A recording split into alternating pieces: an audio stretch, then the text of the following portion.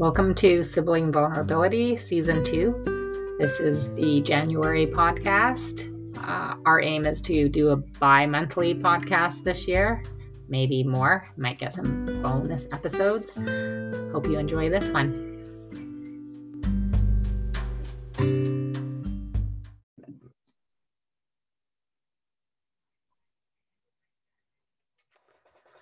Okay, welcome to the New Year episode of Sibling Vulnerability. It's only halfway through January 2022, and I'm Shawna, and I am living in the colonized name Castlegar in the region of the Sinaiaks people.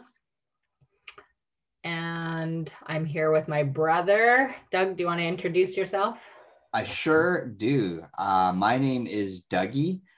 Some people know me as Dougie Kane. I am coming from the unceded territory of the Kikite First Nation, which is the colonized city, New Westminster.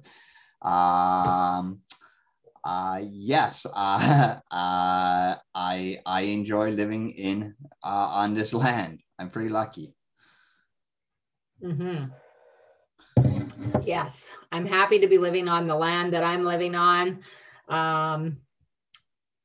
It is unceded territory, I'm pretty sure. Yep. As most of them are. Nah. Colonizers didn't come and ask too many questions, and once they made agreements, they broke them all and then continued to do that. It's I've watched a few TV shows that and other programs, and actually the program that we've both been enrolled in, I think it's U of A, right, Doug? Of the Indigenous Studies program at University of Alberta. The colonize, about colonization. And I'd say one thing I don't care for about that program is, even though they're trying to explain how colonization happened, it's still in a pretty colonized way. But with the viewpoint, my actual point is, it's really interesting to see how the Indigenous people have a very different perspective of what was going on when they were making these agreements, based on the idea that, of course, we should be joint caretakers of the land, and the land actually can't be owned. So you might, utilize a specific territory, and that's recognized as you, but you can't really own our Mother Earth. Nope. And that's kind of what systems of country have felt that we can do. Yeah.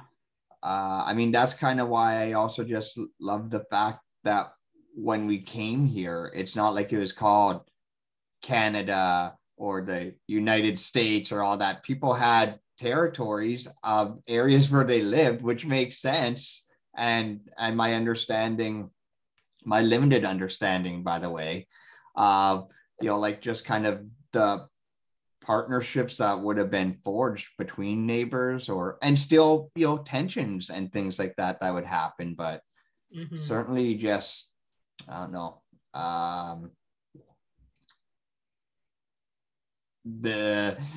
when before colonizers got here, this place was still very much full of like nature, and I believe in terms of spiritual belief, just a way more balanced and true, honestly, to almost any core perspective of religion, be it Christianity or not, than what actually happened here through colonization. And it's generally shaming just to think like eradicating Indigenous people has generally been, not just North America, but any part, South America, I think Mexico as well, any areas where there were Indigenous people to begin with, and then colonizers came and started to try and eradicate that culture. Yeah. Well, and it happened not just to indigenous people either, right? Like, so, I mean, England colonized Scotland and Ireland, and the Vikings, were trying to overtake places. And so we have a big history of land taking as human beings in general. I know one fun fact that's happened for most of this, and all of these leaders have generally been men. Yes. Very, I don't know of any colonized country that's, well, probably when there's a queen in place, maybe in England, but overall. Yeah. But as we already know, not that the queen wasn't able to make these decisions, but often the figureheads have much less power than, they aren't, what's the word? They aren't really as omnipotent. Is that the one that means that they have all the power? Omnipotent? I don't know. I might be mixing up words there. So, okay. Anyway, yeah, that's all right. Anyway, so yeah, it's pretty interesting, I guess. Something I learned actually on a program that I was listening to before, Doug, and we talked about this briefly, and I want to get off of talking about indigenous things because we're not indigenous, but we were talking about how you liked cultural centers better than museums because you like the experience of the cultural center better. But this is a fact that is not a fun fact that I learned, is that when indigenous people were getting their artifacts back, the government insisted that they have a colony-like structure to bring their things back to, and that is why cultural centers were created. Otherwise, they weren't going to get their shit back, Doug. Man. It's always like, I mean, I guess this is almost like, and there's always strings attached whenever the man's involved. Yeah. Whether the man is the government or a federally regulated employer, even if you want something that is your basic rights, they want to have strings attached and probably also want to sell you no. Yeah. That's anyway, so yeah, I heard that on a program me and Mom watched together recently, and I was like, that is sad. But I'm glad that artifacts have been returned, but I also think that the people should be able to caretake them in whichever traditional way would be. It would have happened before, Anyway. Well, let's see, the westernized experience that I get from it is significantly better. Indigenous people are way better at providing a quality, enjoyable experience. I'll say that. Anything I've felt I've learned, I've had a good thing, and I felt included. And I just can't say that about the majority of, say, the museum experience for me, where I felt left out and excluded. And yeah, so. Yeah. And are you speaking as a visually impaired person in that? Yes, in that comment, I was speaking as a blind person. Yes. Just checking if that's the context we're talking about. Yeah, absolutely, it was the context. Thank you for yes, maybe I should clarify for our listeners that don't recognize the twin canes on our logo, crossing out the word vulnerability. I am blind, or have about 10% vision. I was explaining this the other day, maybe in a way that might make a bit more sense for folks, is I feel depending on ideal light situations, I can see kind of and recognize either a person or an object, clearly up to about 15 feet away. And then after that, it'll start to gradually become blurrier the further it gets. And then from that point, I'm really using my perception, my understanding of the environment, other like just memory details that I've I've kind of picked up to kind of make a picture of what that is or who it is. Right. Because often it can be really difficult to, especially as a child, to explain exactly what and how you see to other people. Yeah. And I think also like, you know, it with terms like blurry or things like that, that could mean different things to different people depending on your experience. Right. As we often say, like in the blindness community sometimes, well, like, or I'd say it wasn't blurry to me. I don't know. It didn't seem to me, everything seemed normal. This is all I know. So it's a dumb question for me. Right. Yeah. In your context, probably is blurry. But as a child, it's hard to explain that. And also you, generally speaking, because blindness can be so looked down upon and people pity you so much, you often try and lie about how much vision you have to always make it sound significantly better than it is. Right. Just kind of it's a protection skill that you develop over time. Yeah. Until you learn to shed all of that, and that's when you truly will start to become happy. That's my belief, at least. Yeah. You have to shed the lies you tell yourself and others.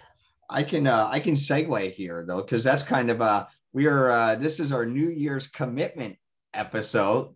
Yeah. I don't really like resolutions, and we're past that anyway. I think we're at the middle of the month, so resolutions officially expire after the first week. So now I'm on to commitments, and I've been talking about commitments for a while. I've been calling them my core commitments, because one of my core commitments is to actually commit to my core and start doing proper exercise and eating and taking care of my body in general, as I'm going to be only getting older and I'm starting to get more and more nagging injuries. Yeah. So I feel I really have to that's one of my commitments, is I have to take better care of my core and my body. So I think how I'm going to do that is I am going to make a commitment to exercise 4 times a week for 30 minutes. And I might diarize this. That way I know I'm being honest to myself. Right. Let's see. I do have a physical goal as well. Okay. And I'm making it simple. I want it to be achievable. So my goal is 200 days of yoga throughout the year. So that's a fantastic goal. Yeah. And for me, that means if I spend 10 minutes or more doing yoga, I did my yoga. Now, okay. Nice. I usually do it via like YouTube. So I often just pick like a 20-minute yoga routine, because you can find that easily. Although I did go to a yoga class with my friend Maria the other day, because my schedule at work was switched around. So I was able to go to a restorative yoga practice, which is my favorite kind. It's gentler, more stretching. So I really need that stretching. Now I've noticed it a lot in the last, I would say the last 2 years, yoga stretches that I never even felt before. I'm like, oh, this is what I'm stretching. I do have tight hamstrings. So I'm going to also commit to a yoga goal. It's not as ambitious as yours, but there is a yoga program through the CNIB that I did one time, and I've admittedly said it kicked my butt. Yeah. I was down napping halfway through that. Not napping, but halfway through the class, realizing I think I anticipated this was easier than I thought. Yeah. And that I'm not in good shape. So I want to try and maybe participate in 15 of those classes this year. Yeah. It's weekly, so that's 52. I know I won't do that, so I'm going to say 15, because especially right now, my schedule would allow that. So that will also be part of my commitment. That would count as an exercise day, actually. Yeah, it will. It'll Okay. fit in with your core goals. You'll Yeah, get it will. in for your core. Sounds like it's like a flow yoga, which can be pretty intense, where you're moving from posture to posture pretty quickly. Okay. Yeah. Okay. Yeah. Well, look at that synergy there. There you go. I have two commitments to myself. My other one, this one's proving to be much more difficult than yoga. Okay. It's an emotional mental health goal, which is I want to, let's see. When I notice that I'm ruminating about something, and especially when it comes out as I feel like I want to control other people because I'm worried about them. I'm going to try and recognize that I don't get to control anyone but myself, and that's even limited. But I want to acknowledge that I'm having feelings of worry and not deny them, but also not be stuck in a worried place about things I have no control over. So well, I'm gonna come up with some like specific tools to help me through that part, I guess. So I think one easy thing for me to do, because I have this kind of practice already, is probably journaling a bit on that rather than just leaving it in my head. Just kind of like put it on the paper and say, yeah, I know what this is about now, and I can leave it alone. I think that might help me. That's wow. We're really synergized today, Shawna. So one of my things as well is like I wanted to have, like, say, less anxiety around my corporate work situation, and not allow that to kind of come into my life other than the 16 hours I'm employed there. And that also is similar. It involves coming up with strategies to how do you prevent that from happening. Yeah. So I feel that that's kind of one of my things. But also, I had a self-care goal.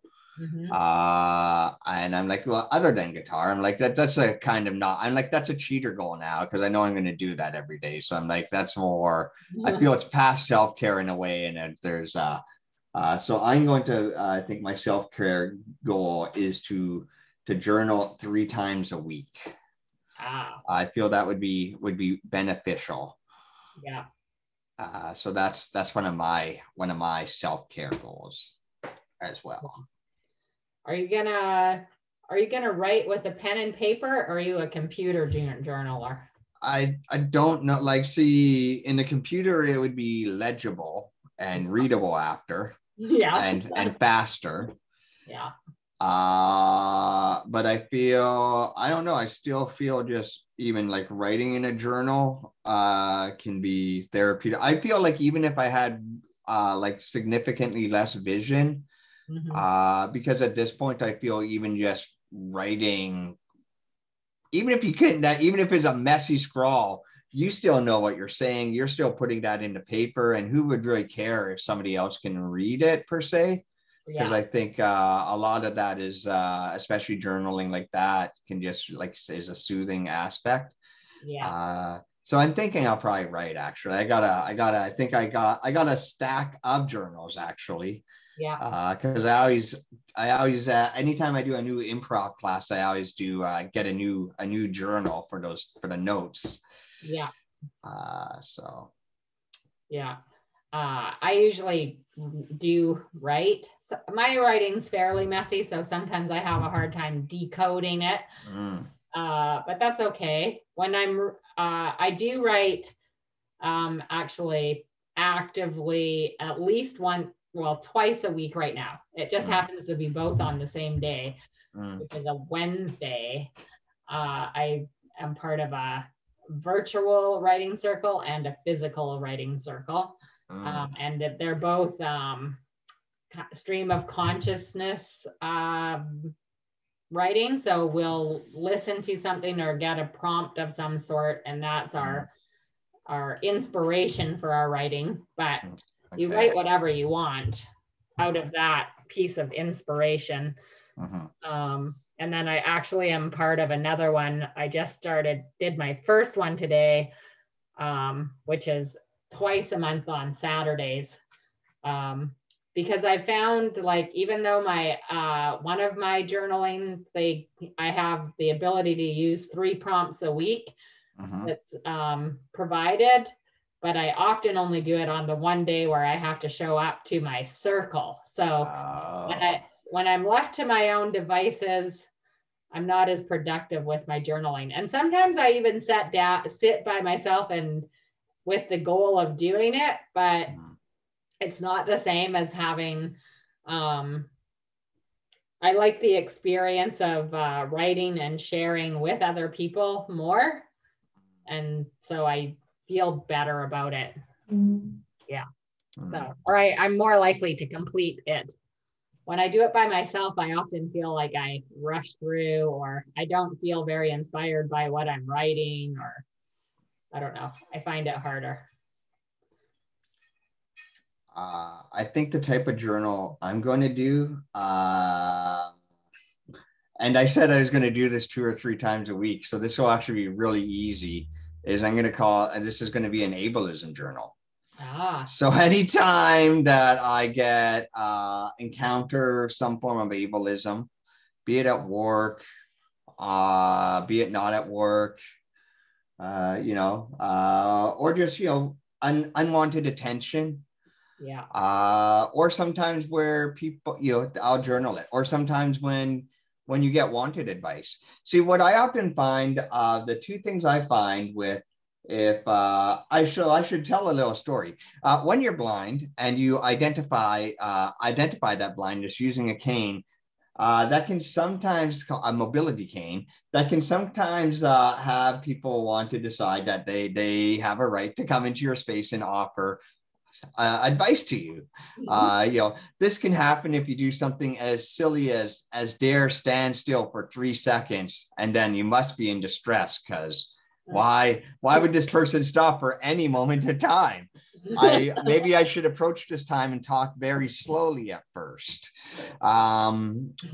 Anyway, so I thought, I do an ableism journal. But anyway, oftentimes you get sometimes really good advice, and usually either these people ask, they at least ask to even enter your personal space before asking if they can help you. It's different, I find. But generally, I'll say the rule of thumb is that. But what's helpful is, say, when people give advice that would be useful for everyone. I feel that's the best advice. Like I was walking the other day, and there was ice up ahead, and the person that passed me said, "Hey, there's ice up ahead." And I was like, "Well, thank you, sir. That's logical. You see, I got a cane, But also, I feel that's advice you could give even a sighted person. Yes. It's not, it's not like now that's a normal reaction. I'll give a bad reaction is, either once I cross the ice, be like, "Oh man, that was great. I didn't think you could do that." That would be a bad reaction. Offering a hug because I'm simply walking home at 11:40. That's not often what really, even if that walk is very inspiring to you, it is still just a walk. They're assuming that you don't have a wife and child that might want to hug you at home. Oh, that's definitely not assumed at all.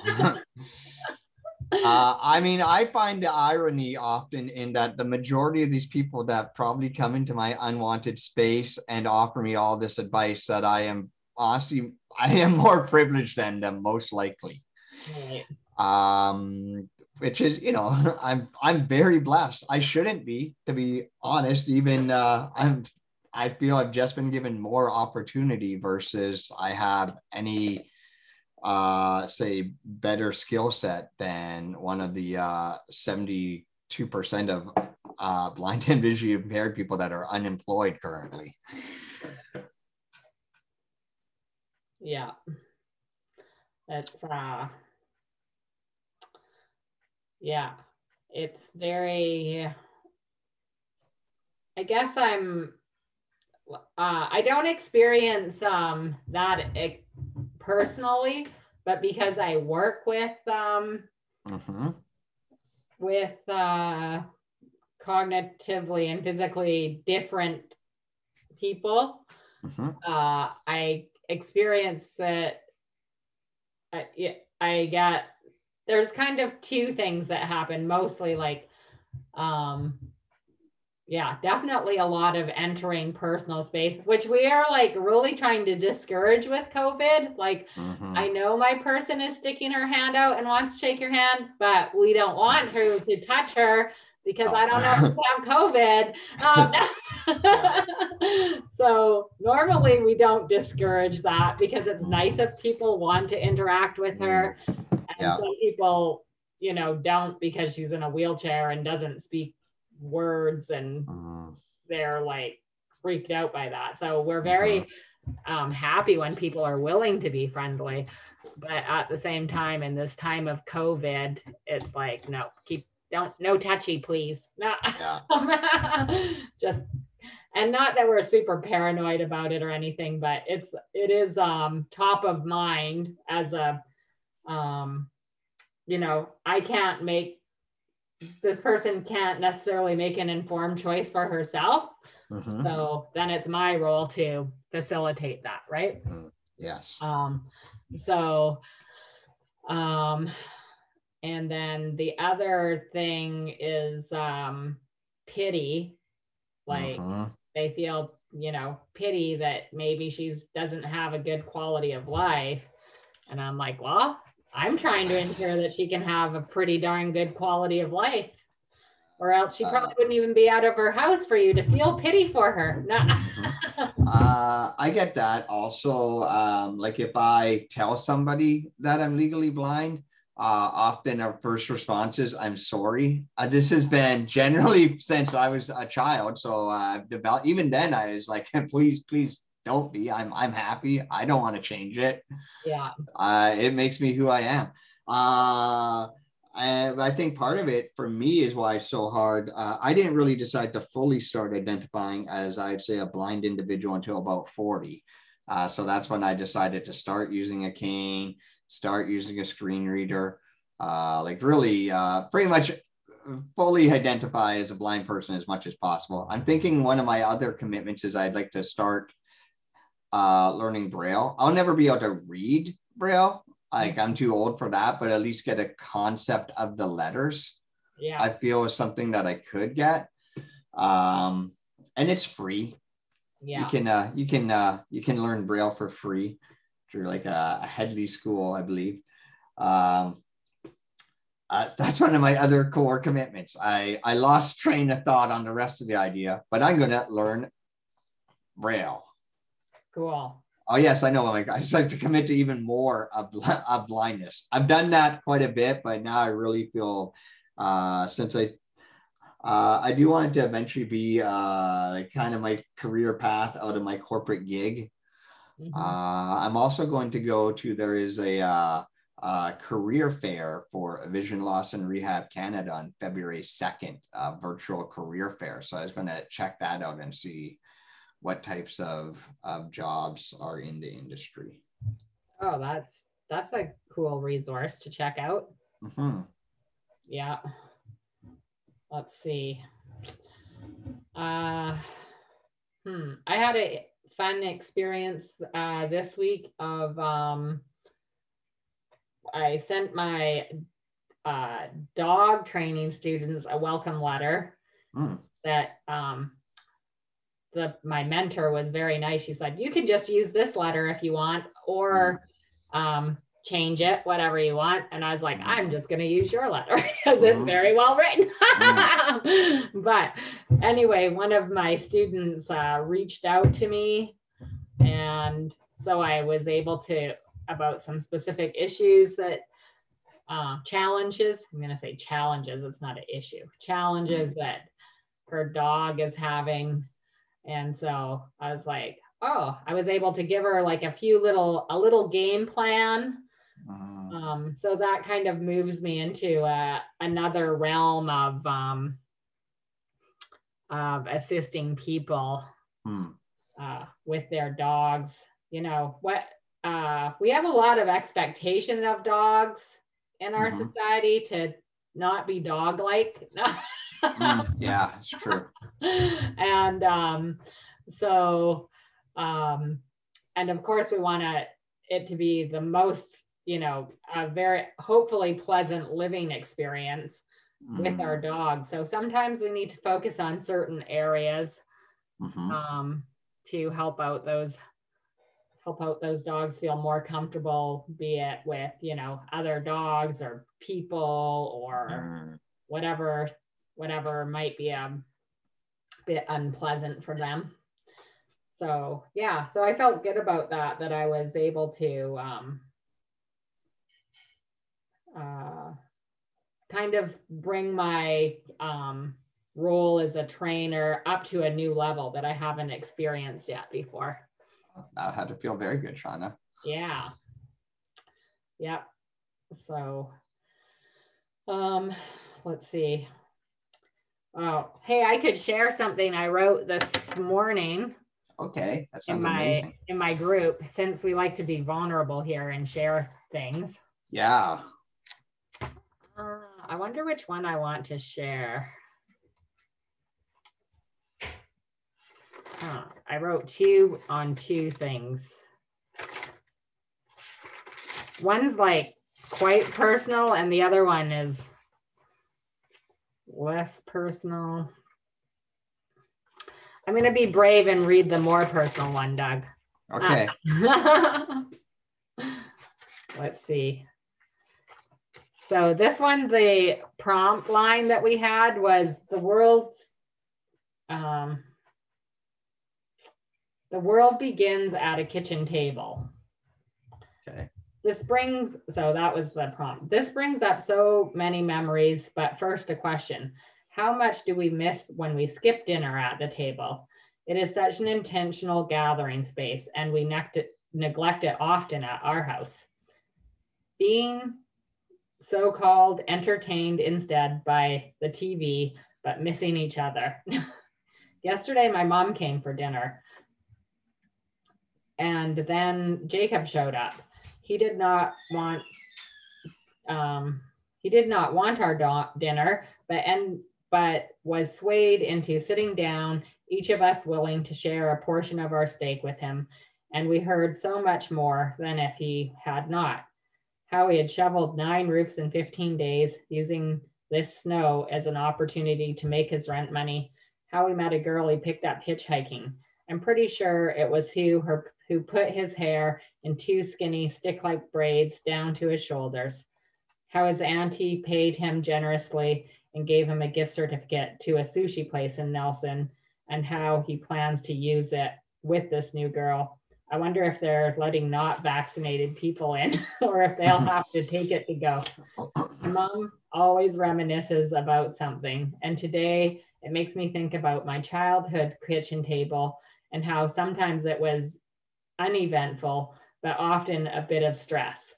My sister not liking many of the foods brought there, tension between my parents, the time my dad was nattering and my mom threw her fork, and by some miracle or disaster, it stuck in my dad's bottom lips and hung there, and the chaos that ensued. In a child's mind, the beginning of separation, but really more like the last straw. Perhaps I will try to build better memories around the table. I like the intention of meeting. That's wonderful, Shawna. Thanks. And for me, it's like I never get because I'm so young, I don't ever really get a conception of our parents being together per se.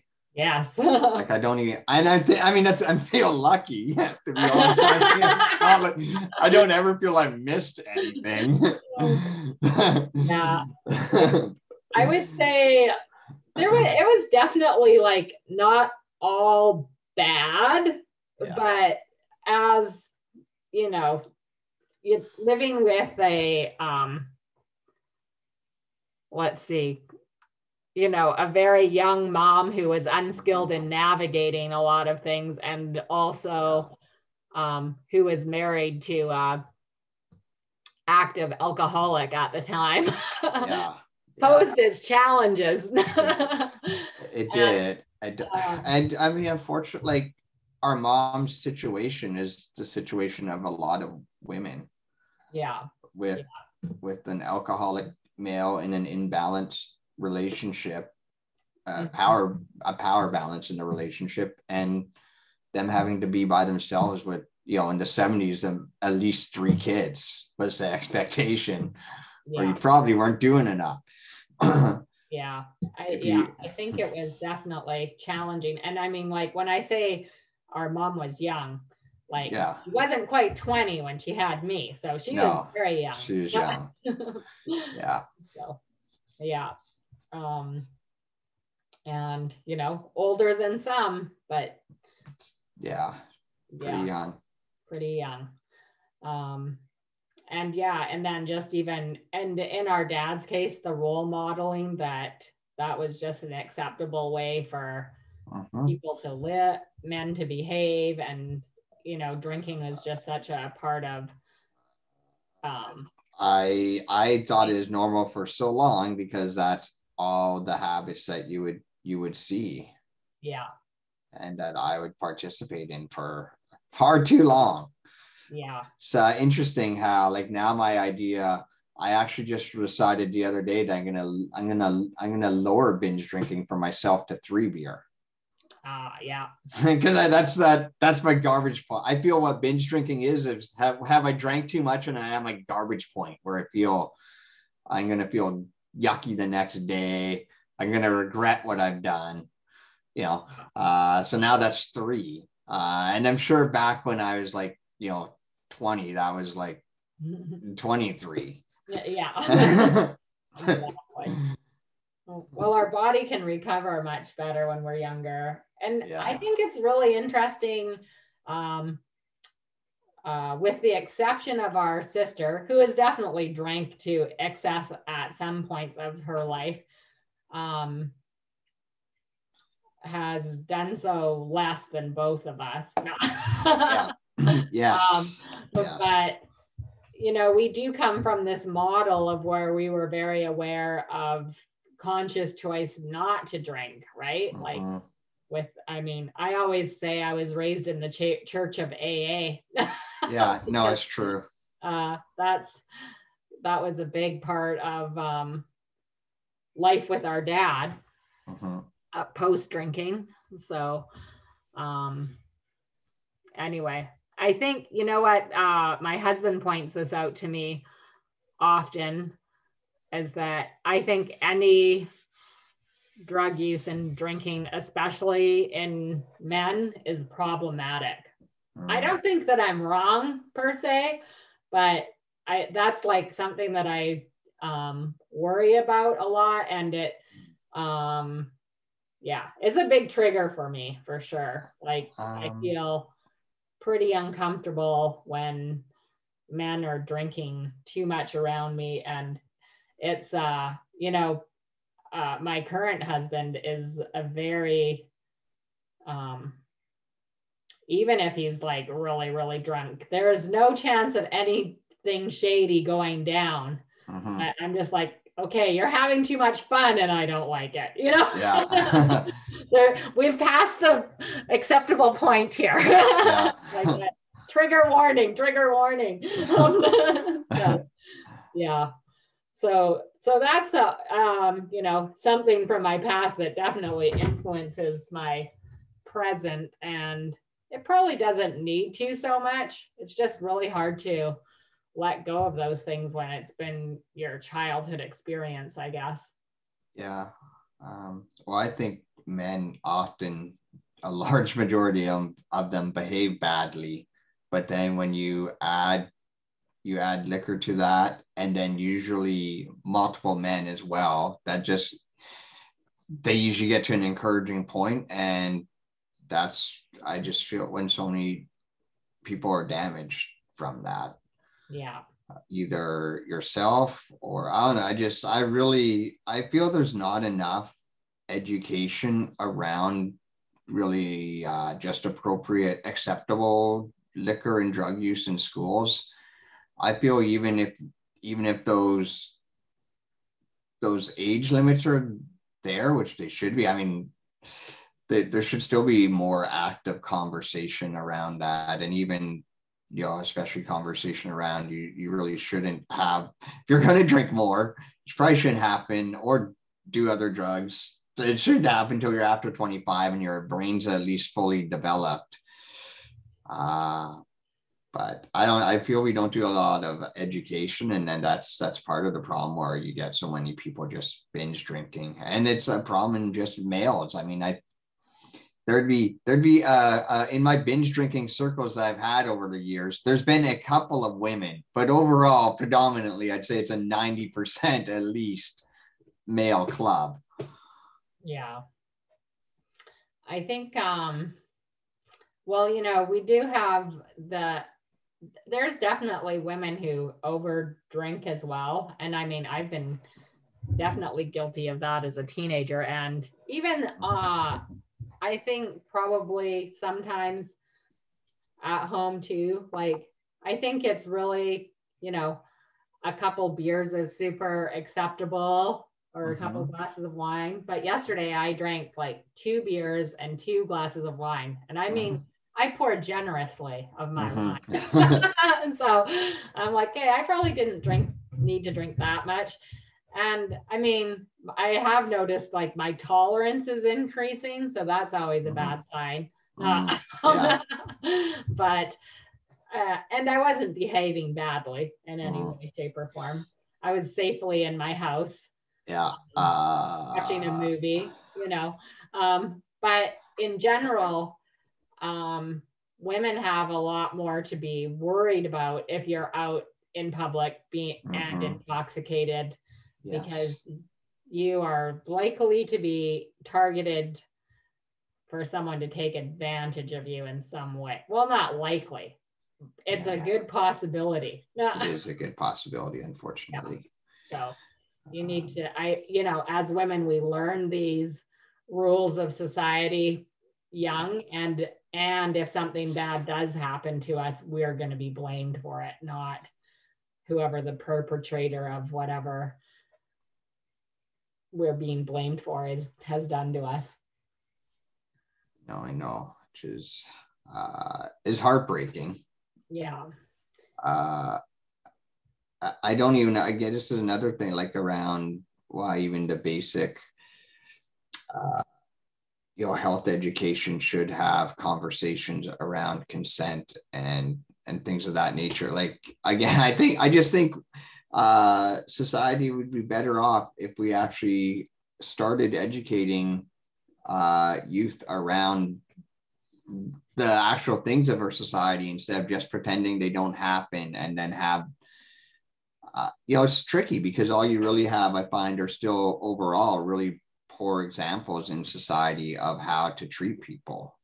Yeah. I mean, even how much media is out there. Like, what if a male from today is a big fan, like a young male, 15 years old, is a huge fan of 80s movies. Right. Well, he's going to have no respect for women whatsoever. And they're not getting, even where places where they start to have more moderate health education, like Ontario decide to, let's go back to 1992, where I still feel it was basically socially acceptable to assault people, because we certainly didn't talk about. I had like a teacher one time in I had a gym teacher one time. He was a part gym teacher, and in my tiny little school, that also meant a gym teacher had to have at least one other class. I'm thinking he had some fluff class, and he was a terrible teacher. But like, I can say at least 3 things that I believe that were horrible they did that caused shaming and would damage people. He was the coach of the boys basketball team. At the time when the boys basketball team wasn't very good, we had a women's basketball team that was quite good. In some form of reason, masculinity, I don't know why, he felt the need that the boys had to challenge the women to a game, which they promptly lost.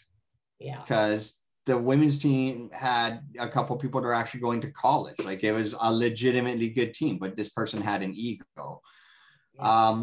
One time in class, he, in our whatever class he was teaching, he hypothetically talked about how back in his day, boys would sometimes put a pinprick through a condom. I'm like, why would you even say something like that? Like, that's, and then also, which affected me, and I shared this actually in a group the other day, is on our sports day.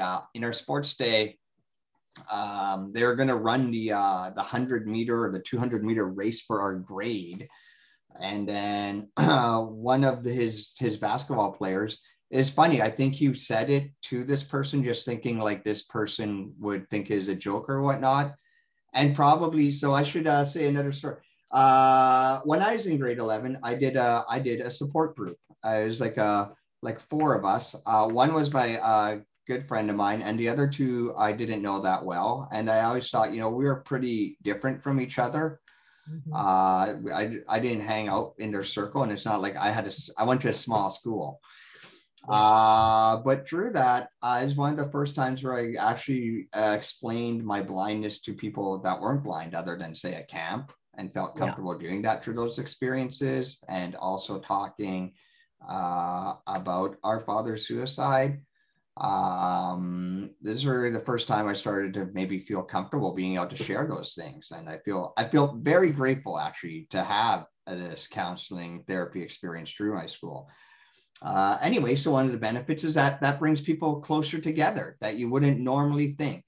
So then what happened is when the teacher, he made a comment that, the student mentioned, should I get Douglas or Doug or whatever? He said, probably Doug, to run the race. And the teacher said something like, no, he won't even be able to see the lines anyway. Don't worry. This I found, but then he told me this, and I was obviously hurt by it. But then more importantly too,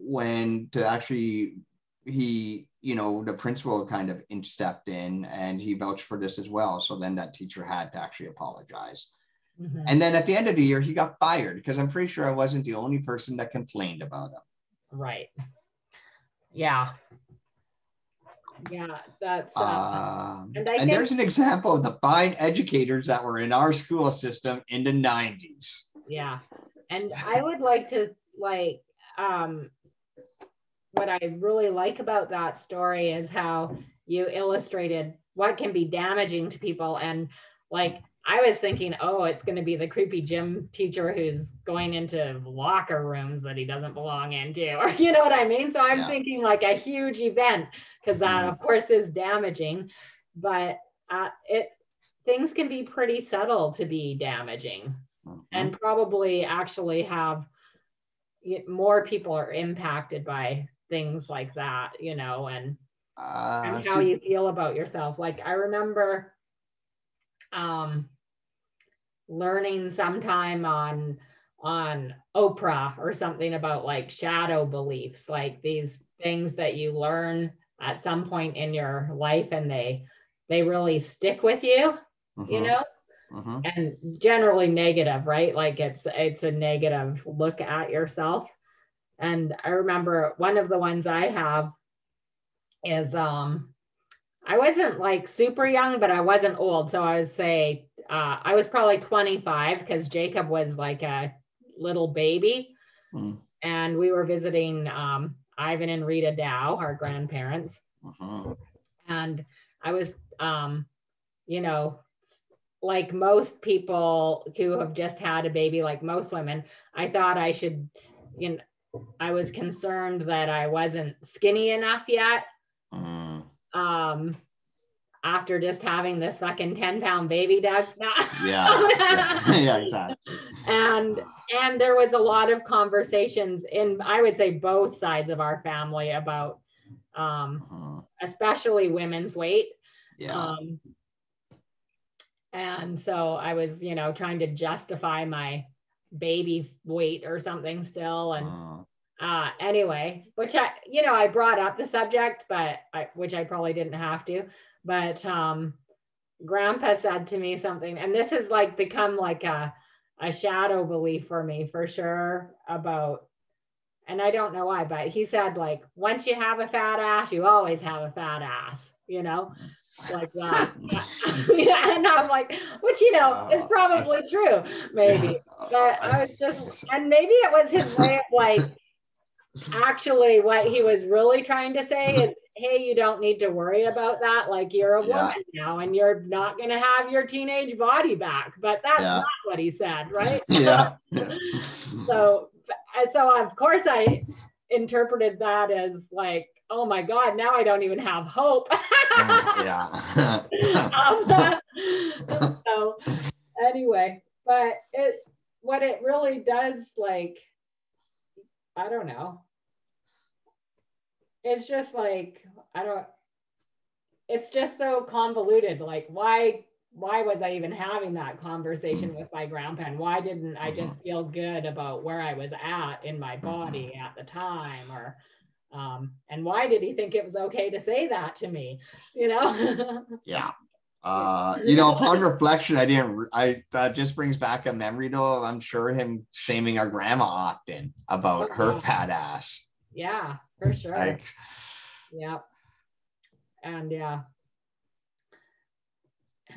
his belly was bigger than everyone's butt. Oh my God. I mean, he got winded doing 3 lengths of the kitchen. Because of the emphysema and the machine. So I'm sure part of that was shaming, maybe him feeling not great about himself and then passing that on. Oh yeah. I mean, especially in that relationship, there was a lot of him being mean because he had lost his independence, you know, like that's how it came out. For sure. What? This is, I mean, where it's just so hard because back then people, I mean, in general, it seems anyone different than a standard just wasn't valued. So if you're a man and you no longer can, you know, work or do those kind of things, then you're not valued by society anymore. So then you're automatically going to start looking to check that out on someone. And then society's also said for thousands of years that a man, it's perfectly okay to check out any of his problems on his wife or partner effectively, which it's not. And vice versa. And vice versa. Just unfortunate the percentage is, I always think it's important, but then I'm also like, yeah, it's nice and it's important to talk about. And I've been in difficult relationships in the past. But then I'm just like, overwhelmingly though, I'm like, we got to educate the other way. The one is a problem for sure. But I feel the other one is a gigantic, enormous problem that we got to at least somewhat get into control. And I felt if we did actually, that would automatically probably shrink that other problem. For sure. Yeah. I think it's, we definitely need to kind of bridge the gap of true equality between women and men, not just in job opportunities and things like that, which are of course important, but actually being valued members of society with they get the same respect when they state their beliefs and their things like that. But I agree in validating the caretaking of children is an actual job, because it's a huge responsibility. Yeah. It's way more important than going and yelling at people for like 6 hours, making no decisions over 4 months and getting a bonus. And, Right. I don't know. I just feel there's and even like for the equality that's happening for women, it's for privileged women. Yeah. It's not happening at an equitable rate for all women. No. And the same thing is for, in my case, opportunities for people with disabilities happens to people with disabilities with privilege. Yeah. I mean, I'm a good example of that. I don't have a college degree. I lived through poverty, but I'm a white male. There's no way that you can keep me down. I still found a way into a federally regulated job and have generally maintained employment for 25 years. Yeah.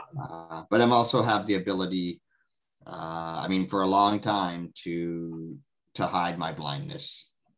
And this one thing I've been really fortunate about is since I joined the Vancouver Eclipse hockey team, I guess 12 years ago, that really started a journey to kind of accepting it. And I feel I accelerated that 5 years ago. And my commitment for this year is to even accelerate that further. Yeah. Well, Carl Rogers would be proud of you, Doug. You're moving to self-actualization. Thank you. And one of the tenets that helps people get there is unconditional positive regard for each other and for ourselves. Mm. Yeah. There's a fun fact from Psychology 101. Or no, well, probably not 101. But sometime in psychology. At some point that was said in the history of psychology. At some point I learned about theories of psychology. That's the second year course. So anyway. Well, Doug, you got anything you want to share? You got a tune you want to play? You know what? It's not a full tune, but I've been working on a song. It's called I Do by Neil Young. I've only, I don't know if my guitar's in tune. Okay. I hope it is. But I've only been working on it for about 4 days. Yeah. So I'm just going to sing the first 2 verses. Okay. And maybe play the chord progression thing.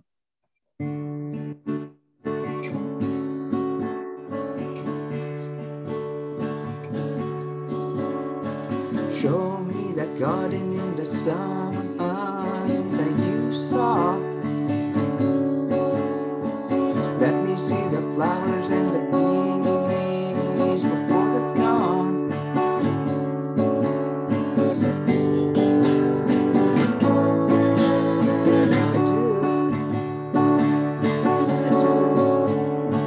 That's basically it.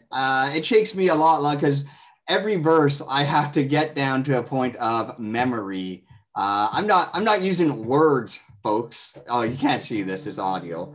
Folks, I'm not using words or looking at anything. I do it all by memory. So this, about 4 days ago, I've been able to get 2 verses. I'm hoping to maybe try and have it learned in 2 months or 3 months.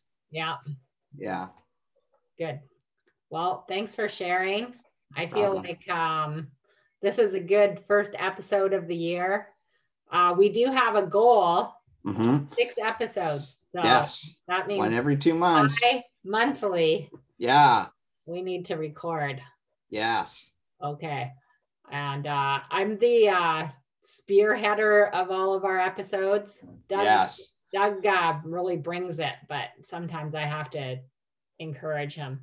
He does. She does. I think I'm going to try, one of mine is to be more committed to the podcast. Okay. Well, we can both use that. I think sometimes I let you off too easy. That's true. So, which I'm totally fine with, but we have a goal, 6 episodes. So that's pretty good. Yeah. 1 down. 1 down. First one in the can. Yeah. All right. Thanks everyone for listening. I'm going to press the stop button now.